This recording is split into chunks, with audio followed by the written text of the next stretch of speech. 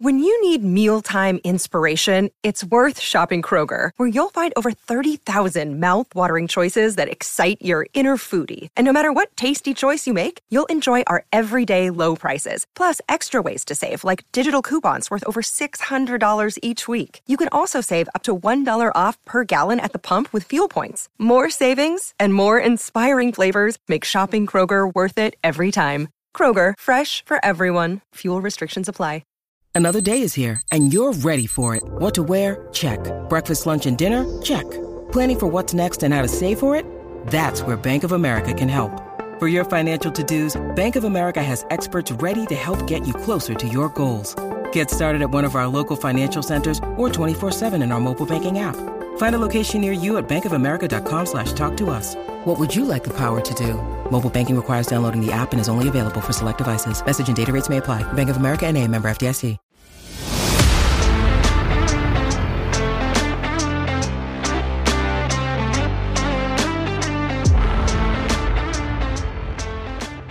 Hey everybody, it's Dave here from Vikings First and Skol with your Vikings Daily Opener for May 14th, 2023. Mother's Day. I hope all of you get to talk to your mom, spend time with her, and tell her you love her and that she has a fantastic day. Now let's get into Vikings news over the last 24 hours, and it has been relatively slow as people digest the fact that Zadarius Smith was traded to the Cleveland Browns. Darren and I will get more into that later today at 4 o'clock Central on the Vikings First and Skol YouTube page for Two Old Bloggers. That will be the new first theme of the day, and we'll talk about that and look at it from a whole bunch of different angles. But we weren't the only ones that looked at it. Our very own Tyler Fornes asked today, if Zadarius is gone, might the Vikings bring in another free agent pass rusher, outside linebacker type that could fill his spot in the room, at least so we have the bodies? And he went through a list of who's available that the Vikings may or may not be interested in. There's plenty of people out there. They range from Leonard Floyd, who was with the Rams, Robert Quinn, who was with the Bears, Yannick Ngakoue, we all know him, who was with the Raiders last season, Jadeveon Clowney, who was with the Browns, Marcus Golden, who was with the Cardinals, Melvin Ingram, ex-Chargers, Justin Houston from the Ravens, Jacob Martin from the Jets, Al-Qadim Muhammad from the Bears, Trey Flowers from the Lions, and Kyle Van Noy from the Chargers. Now, all these gentlemen have the possibility of coming in. If they do get signed, it would most likely be for a veteran minimum or low type of contract, a prove-it type of deal. But the Vikings just may do that to add a little bit of experience and to beef up that defensive end room. Now, and by defensive end, I mean outside linebacker, edge rusher. Now, will they do it or not? We don't know. We'll have to wait and find out. We have players on the team already that look to step up, like Jones and Wanham, and those guys will be playing for time behind Danielle Hunter and Marcus Davenport. Only time's going to tell, but those are possible names to keep an eye out for. Also today, Kevin Fielder was talking about yesterday, he was doing ranking the Vikings' opponent quarterbacks. We're getting to that time of year where news is sort of slow. Yes, we have rookie minicamp going on, but we're not hearing a whole lot out of that. And there'll be more of that coming up, I'm sure. So he went into looking at the opposing quarterbacks that we're going to play in 2023. By far, the one that outclasses everybody is Patrick Mahomes for the Chiefs. He is considered the best quarterback presently in the NFL, and we face him. Second comes in Joe Burrow of the Cincinnati Bengals. We're going to play him, and he is a good young quarterback. We all know that in week 2, we play the Philadelphia Eagles with Jalen Hurts. Jalen Hurts is rolling into that year where he makes that ginormous step. And with how good the Eagles played last year, that could be dangerous. Then we follow by the Chargers, Justin Herbert. Justin Herbert has shown a lot of promise, but has had issues at Chargers. The Chargers think they have fixed it. They've got a new OC, and they think they can take Justin Herbert to that next level. Hey, there's an arms race in the AFC, and all these young guys are all part of it, and it's going to be fun to see them play, except for against us. Hopefully, Brian Flores will have solutions to all of that. Next on his list, he has new quarterback for the New Orleans Saints, Derek Carr. Derek Carr is a good quarterback, not a great quarterback, and we'll see how that goes. Followed by Russell Wilson of the Broncos. Now, Russell Wilson, we all saw had a bad year last year. We're wondering if he hit that age cliff a little bit early. He was 34 last year, going to be 35 this year. It's going to be interesting to see how Sean Payton works with him and if he rebounds and has a good season. Then comes Jimmy Garoppolo of the Las Vegas Raiders. Now, Jimmy Garoppolo, we know, is a good, capable quarterback. He has a knack for winning. That has been his story. But he's always had one problem. He tends to get hurt. And the question is, will he be healthy by the time we hit December and play the Las Vegas Raiders?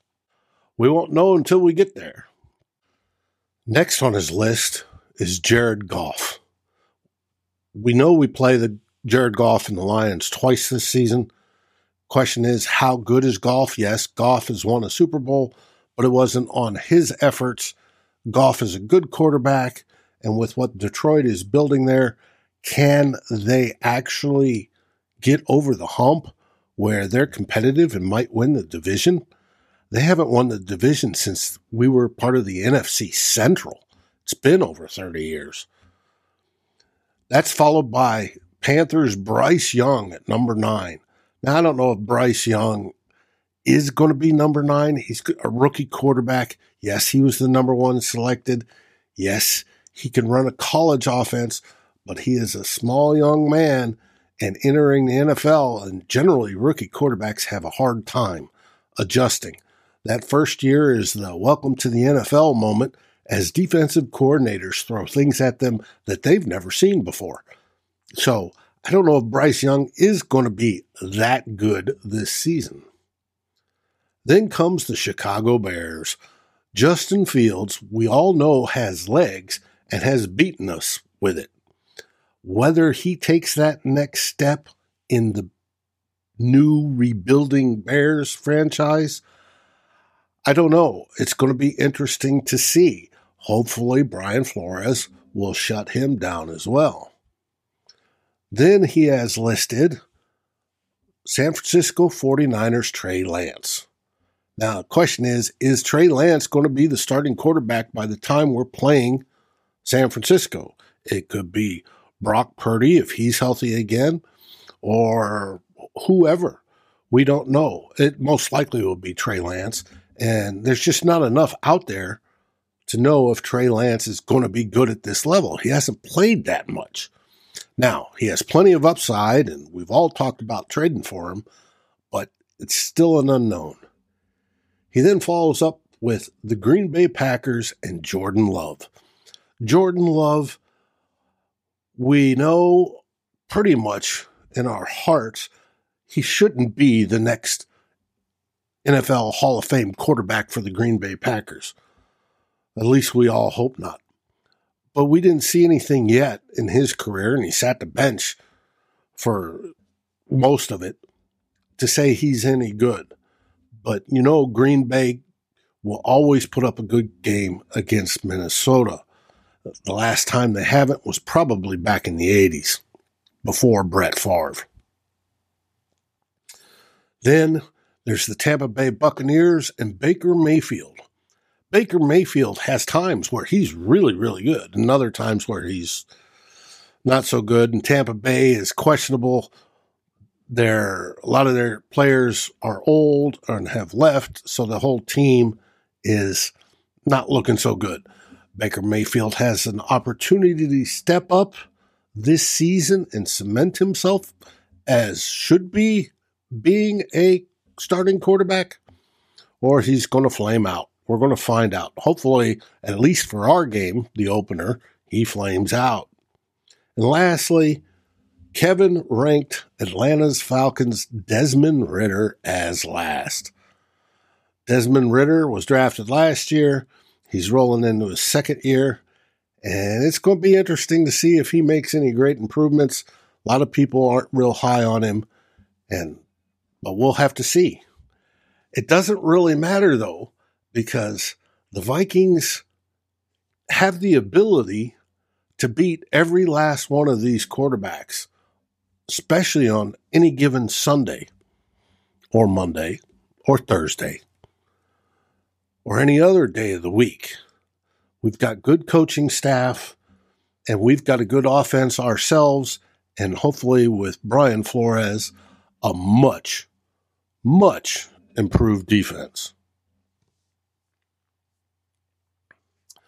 And the other big news of the day, not that it was real big news, but it was surprising,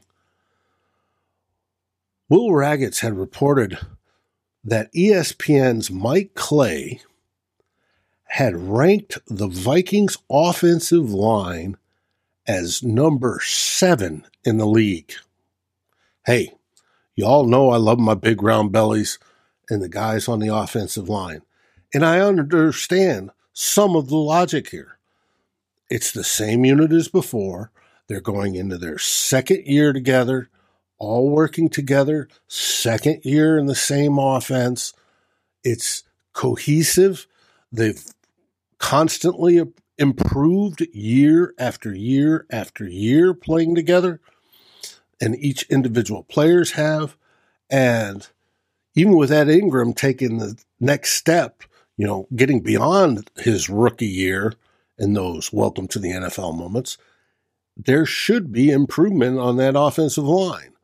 But is it the 7th ranked offensive line in the NFL? I'm going to have to see that. Do I want it to be? Oh, heck yes.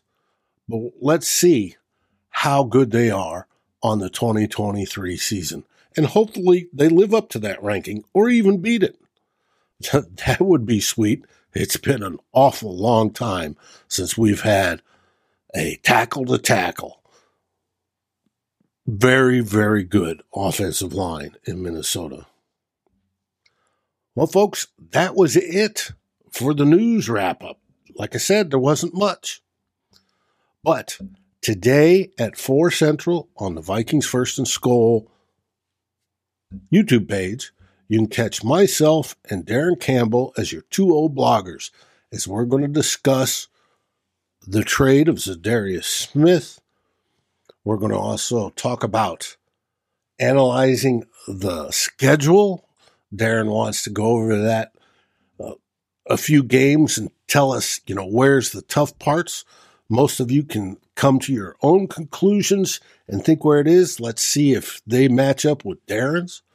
And then we're going to get into some quick hitters that include talking about the corners, Lucine, and a tribute to Joe Cap.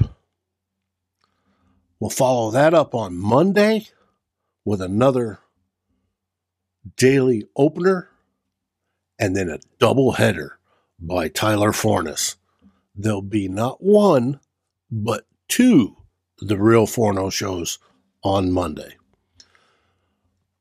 We want you to stay safe the rest of the weekend. Hopefully you've dodged raindrops today for the walleye opener and that you still caught some fish today, that you spend time and at least remember and call your mother if you still have one.